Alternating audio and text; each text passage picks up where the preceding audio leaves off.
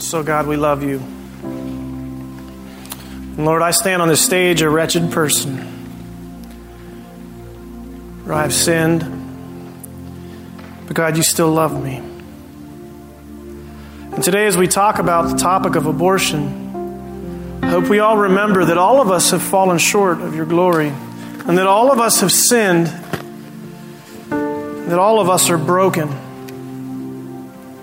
That we were created in your image and sin shattered that image. And so may we not pass judgment today.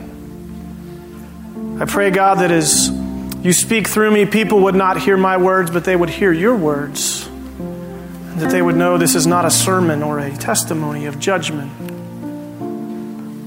but a plea to my fellow brothers and sisters. In love, speak now, God. Give us ears to hear exactly what it is you want us to hear and what we need to hear. In your name we pray. Amen. Well, good morning, Christ Church. It's really good to be with you today. I always tell people this is the easiest and hardest sermon I ever get to preach. And it's more of a testimony than it is a sermon. And today I'm going to share with you a little bit about my life and a little bit about my story and what it really means for us as Christians and as a church when we say that we are pro-life. You know, and I want to start today with a little rabbit trail. And I want to remind us, I didn't write this. And I want to remind you, you didn't write it. I want to remind us that in the pages of Scripture are how we as believers are to live. We live in a culture and a society that wants to tell us that there are things in this book that are archaic, old, and no longer in use. And I want to tell you that is a lie from the pits of hell. Because the Word of God is the Word of God. And when we claim to be believers in God, we are claiming that we are going to be obedient and follow the pages of Scripture. Now, there may be things in here that we do or do not like, but it's not our job to pick and choose those things. It's our job to be obedient to the Word that God has for us. And I'm going to tell you right now, the Word of God makes it abundantly clear to us that abortion is wrong. Amen. There's no gray area. And before we get into it too far, I want to say this morning. Maybe you're sitting in here and you've had an abortion. I'm so glad you're here. We love you. Everything that's about to come out of my passionate heart is not judgment on you. It is out of love for you that we want to help people from not going down the road that you now regret. Right? That secret that torments your soul. Because you see, abortion is not just murdering a person. It's also defiling the soul of the woman and the father. Abortion is a sin that just destroys us in so many different ways. And so again, I just want to say, we're not here to cast judgment upon you today. We're here for you today because we're not here to stand in just opposition of abortion. We're here to stand for life today. Because that's what pro-life is. It's not simply standing against something, but it's standing alongside of people who have said, I will choose life. In this life, there are two options, life and death. And we got to quit calling it pro-choice because you're either pro-life or you're pro-death. We need to call it what it is.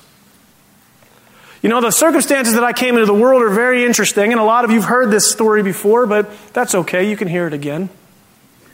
Because it's the story that God gave me to tell. And I want to encourage, God has given you a story to tell. You should tell the story that God gave you to tell. A man named Ben Kendrew had married my mom, Faith, took her to be his wife, and made a covenant before God that he would love her and cherish her. And he didn't do that. In fact, his love of alcohol and his addiction to alcohol turned him into a monster. He beat my mom severely, often. They had given birth to a little boy they named him Ben. And in this time period, he began to abuse the child. He abused my mother, and there was one specific instance where he had beaten my mom so bad that she almost perished, and he was arrested and thrown into prison. Now, as the story was told to me, my mother shared this, that, when you come from the family of 12 and 9 of those are brothers, a little frontier justice is about to take place. My uncles had decided that because of all of this, and they wanted to let Ben know how unappreciative they were of the way he was treating their little sister. And so, as an uncle who was I had an uncle who was in law enforcement back then, which was a very different day. My uncles managed to get into the prison cell where my dad was being held, and they beat him within an inch of his life. Terrible, terrible situation. Answering sin with sin is never the right way to go. That is not how you be pro-life. And so, circumstances being what they were back then, in order for everybody to just kind of be done with it, and they didn't want the scandal of one of my uncles who was a law enforcement guy, all charges were just dropped. They told everybody to get out. They just wanted to be done with it. It wasn't an era of cell phones. It was back in the 70s. Abortion was a very popular thing at the time. And Ben was released out of prison. And when he left, he went immediately to the house where my mother, Faith, was. She heard a knock at the door, and not knowing that Ben was out of prison, she was in the process of a divorce with this man. He had almost killed her. She wanted nothing to do with him because she wanted to protect the life of her child, and she wanted to protect her own life. So she was in the process of a divorce, heard a knocking at her door late one night, came down to the door to see a shadow standing outside that door, and when she got close, Ben kicked the door into her forehead, knocked her out, and then proceeded to rape her. As a result of this rape, my mom, whose name's Faith, became pregnant. And in this pregnancy, many people told her that you need to rid yourself of this mistake. You need to rid yourself of this hurt, of this unwanted thing that was done to you. And I want to tell you right now, church, there is no such thing as a mistake.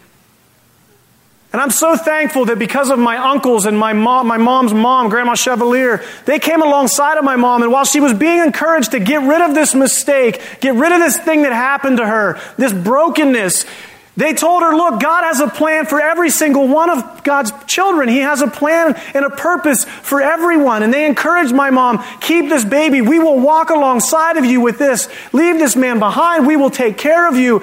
And I got to tell you, it's been such an honor because I'm that rape baby. We believe the lie in our culture that I'm pro-life, except for the instance of rape, because that's just going to be okay. That's garbage. I would like to think that God had a plan for me. Amen. And I'm going to tell you right now, even rape babies, God has a plan and a purpose for them, church.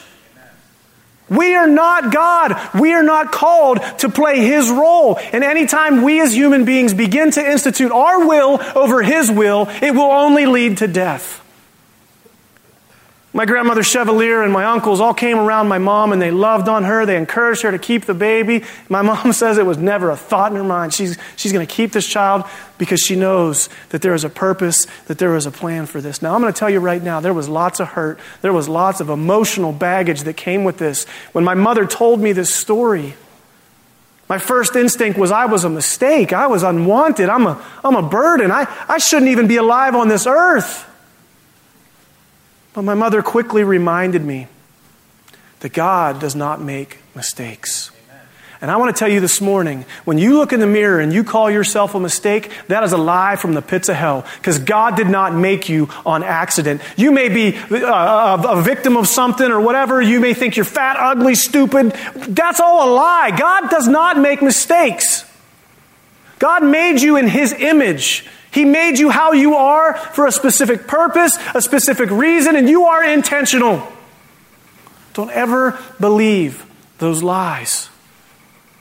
The Bible tells us that we're fearfully and wonderfully made, and you are. When I was told this story by my mom, because we just had to clear the air, I felt like I was a mistake. I felt like I was unwanted. And I remember what she said to me. She said these words to me: you may not have been planned, but with God, there are no mistakes. And I'm going to tell you right now, God doesn't make mistakes. He takes the gross and the ugly things that happen and He redeems them into something beautiful. And I don't know where you're at in life, but it is not your right to choose who lives and who dies.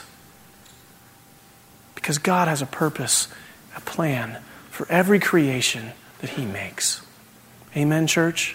Amen. Again, I'm not trying to cast any judgment on anybody this morning.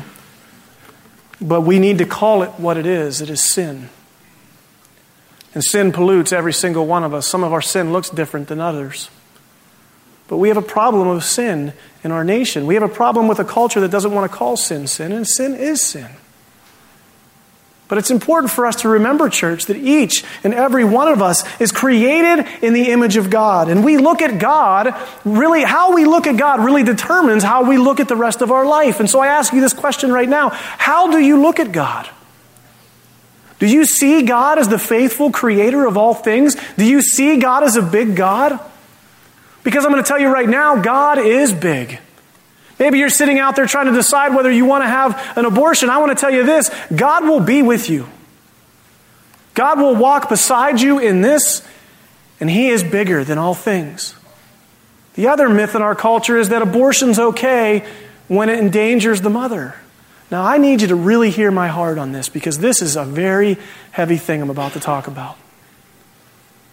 And I'm not saying that medicine is bad, and I'm not saying we should wish away doctors or any of that. I'm not saying that at all. Everybody nod your head and let me know that you hear what I'm saying. But what I am saying this morning is that sometimes we as a church need to have more faith. Because I see it all the time when mothers are told their child is going to come out a certain way and things come out perfectly fine. When that doctor looks at us and says this could endanger the life of the mother, we should pray. We should pray. We should pray. We should pray. And the first option should never be to kill so that someone else can live. Do you hear me, church? And I'm not saying that's easy to wrestle with in your heart. And you may disagree with me. But I'm going to tell you right now, you're wrong. Because it's not me you're disagreeing with. It's the Word of God in the book of John. We see this incredible story in John 1 where Elizabeth, the mother of John the Baptist, is expecting Mary as a visitor. And you see Elizabeth is pregnant with John the Baptist in her belly. Now, according to our modern definition of birth, that child should not be alive in the womb, right? Mary comes over to hang out with her cousin Elizabeth, and Mary says, I'm going to be the mother of Jesus Christ. And when she says this, Elizabeth feels this sensation in her belly, and the Bible says that from within the womb, John the Baptist heard her voice and leapt for joy. Do you catch what that's saying? Amen. That in the belly of his mother, John the Baptist was worshiping God.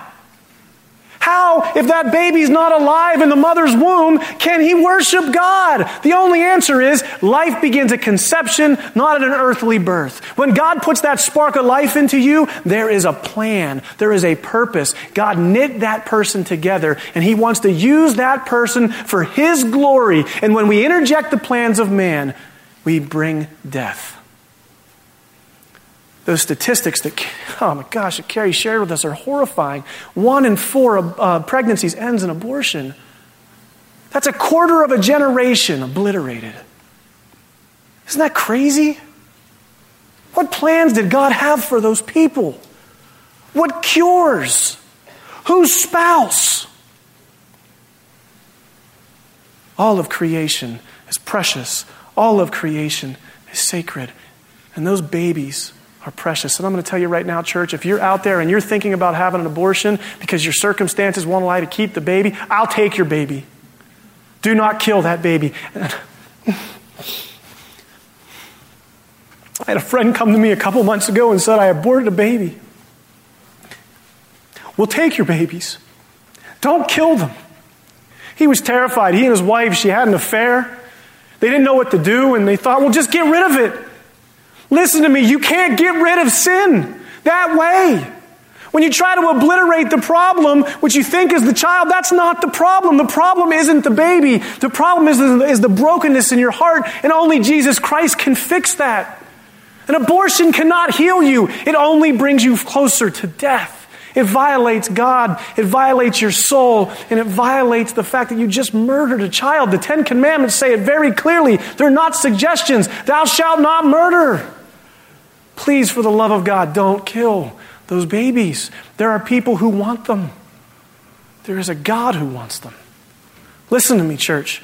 The Bible tells us 3 things when we look at Psalm 139. We see that the Creator is sacred. Do you believe God is holy? Do you believe that God is righteous and good and awesome?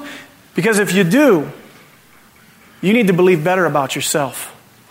Because you were made in His image. The first thing I want you to take home is that God is sacred. God is sacred. And if God is sacred, everything He creates is sacred, and anything He creates in His image is sacred. And I'm here to tell you, you are not a mistake. You are on purpose. You are intentional, and God created you in His image. That's why we look so different than everything else. That we have a special calling here on this earth because we are the image bearers of God. And so our Creator is sacred. The created is sacred, you and I. So the created needs to respond sacredly. How do we respond when people confess sin to us? When someone says to us, I'm pregnant, and I think I'm going to abort the child, do we stand up and say, you whore, what were you thinking? Because the tragedy is, more than not, we do those types of things. See, what pro-life means, it means that instead of coming down on people like that, we're to be like it tells us in Galatians, we're to help restore people with gentleness, kindness, and love. Yeah, we're to call them out. We're to say, don't abort that baby. But who among you is going to stand beside this person? That's what we're called to as Christians. We're not called to just simply stand against abortion. We're called to stand against abortion and then stand with the young women that Carrie Muir is dealing with on a daily basis. Like my uncles and my grandma and my mom's family, they surrounded her in a horrible situation. But God had a plan. Just like God has a plan for each and every one of you, God has a plan to use you. You are no better than anybody else. We've all sinned, right? We've all agreed on that. And so who are these people that you're going to come alongside of because you're created in the image of God? I love this imagery of the mirror. You've probably heard this illustration before, but we're just mirrors and we reflect the image of God, and sin is a hammer that shattered that image. But God is in the business of taking the broken image of Him and putting it back together. So if you've had an abortion or you've sinned, which is all of us, God wants to piece you back together, and He wants to make you beautiful again because He loves you, because He is pro-life. If you have your Bibles, I want you to go ahead and open to Psalm 139 right now. You know, we're telling you today that you should keep your children and that you should stand alongside of people, and I'm going to be very honest with you, that's scary.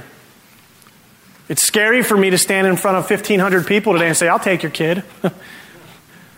It's scary. Because what if someone says, okay?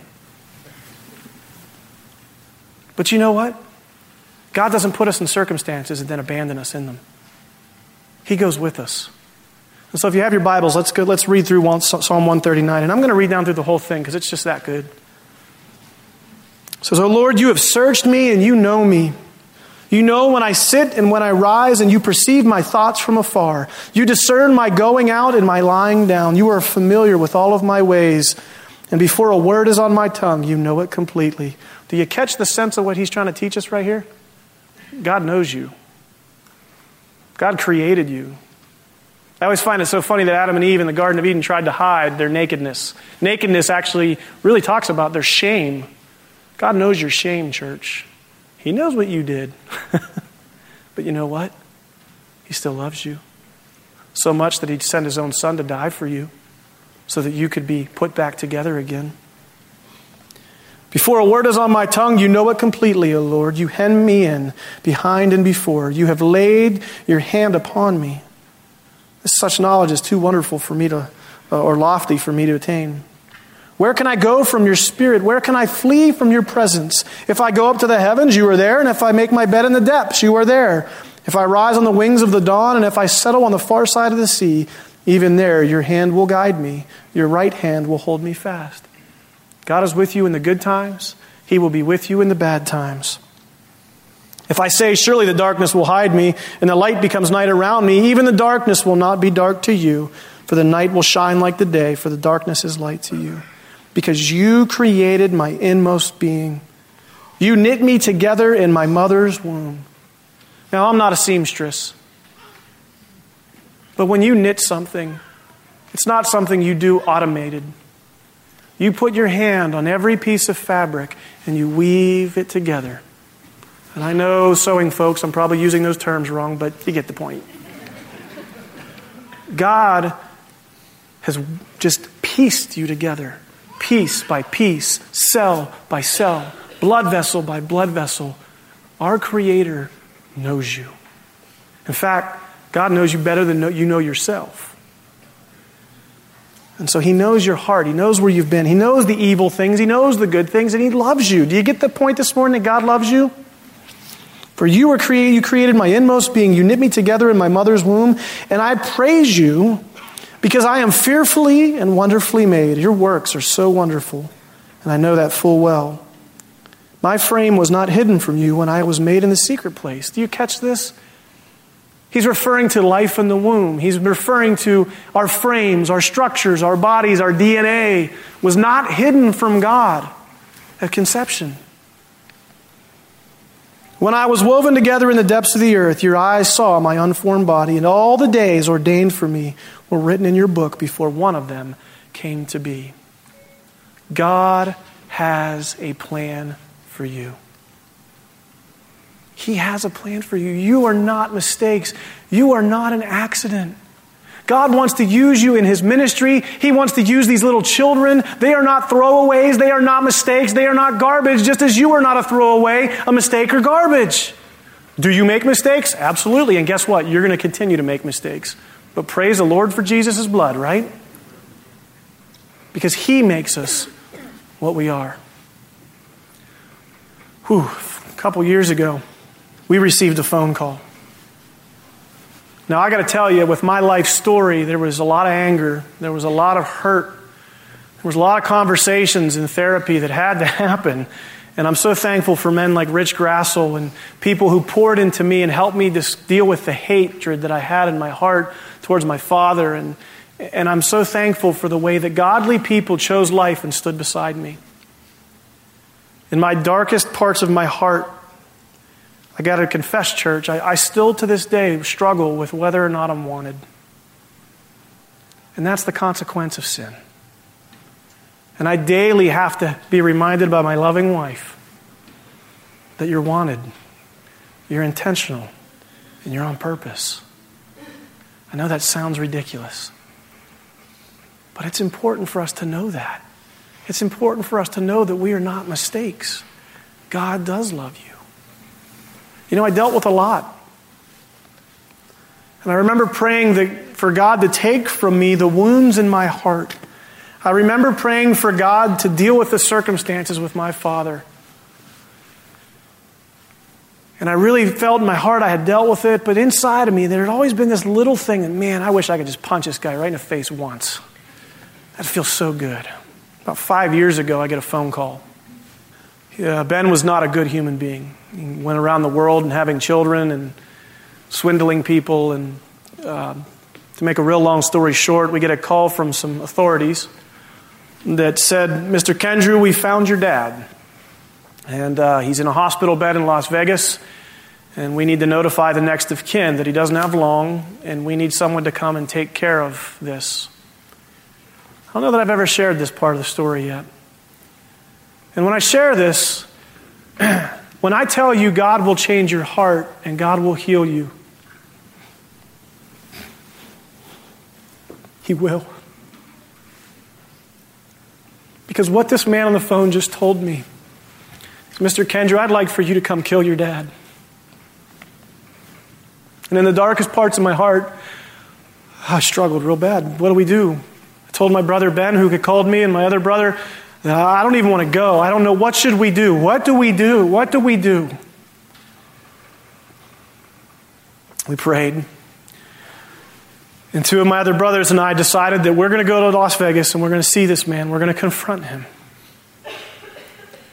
And when we got there, I didn't know what was going to happen. Was I going to explode? Was I going to take vengeance? Was I going to honor God? And so we prayed a lot. And I remember when we walked into the room, I hadn't seen this man in years. There he was lying on the bed. And in that moment, God touched my heart and said, Jamie, I love him. He's one of mine. And if you love me, you will love him.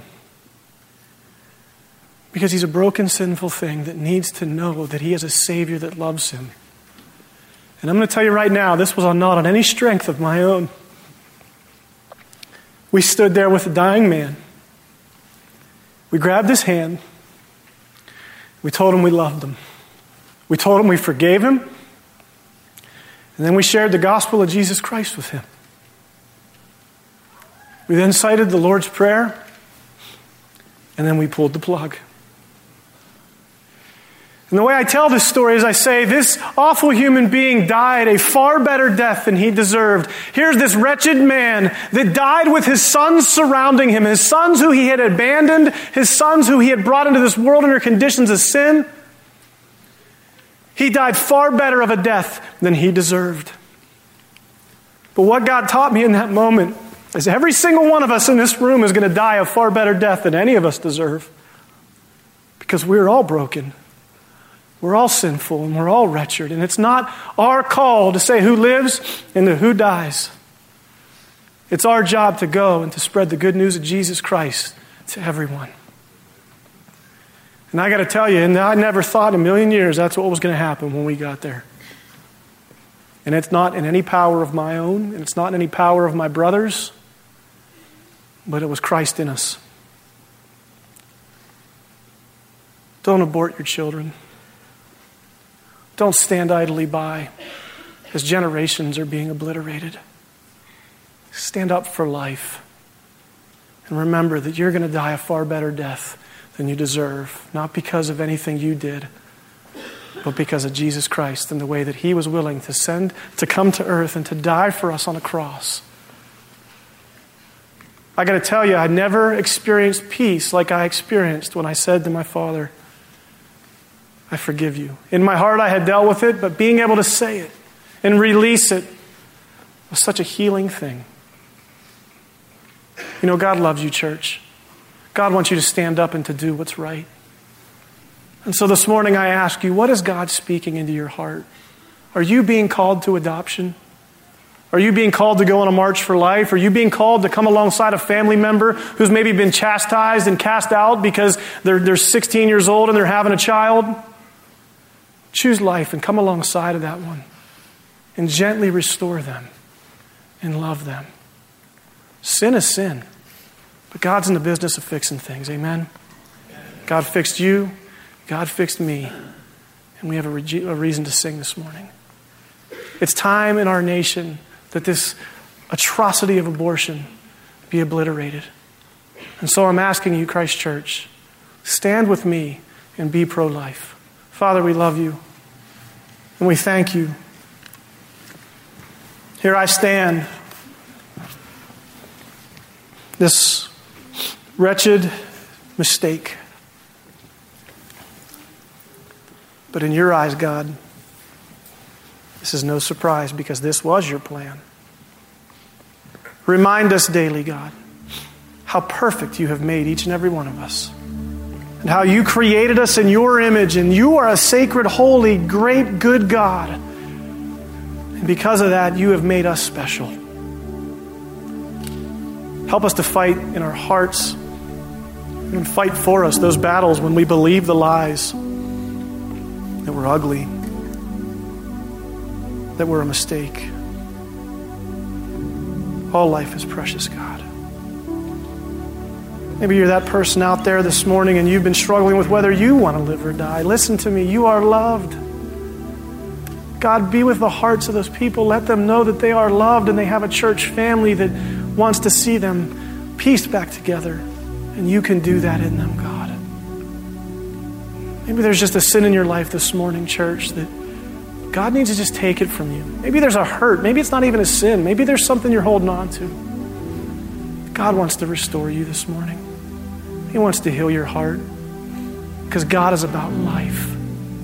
He is about goodness. And he longs for you to come home with him.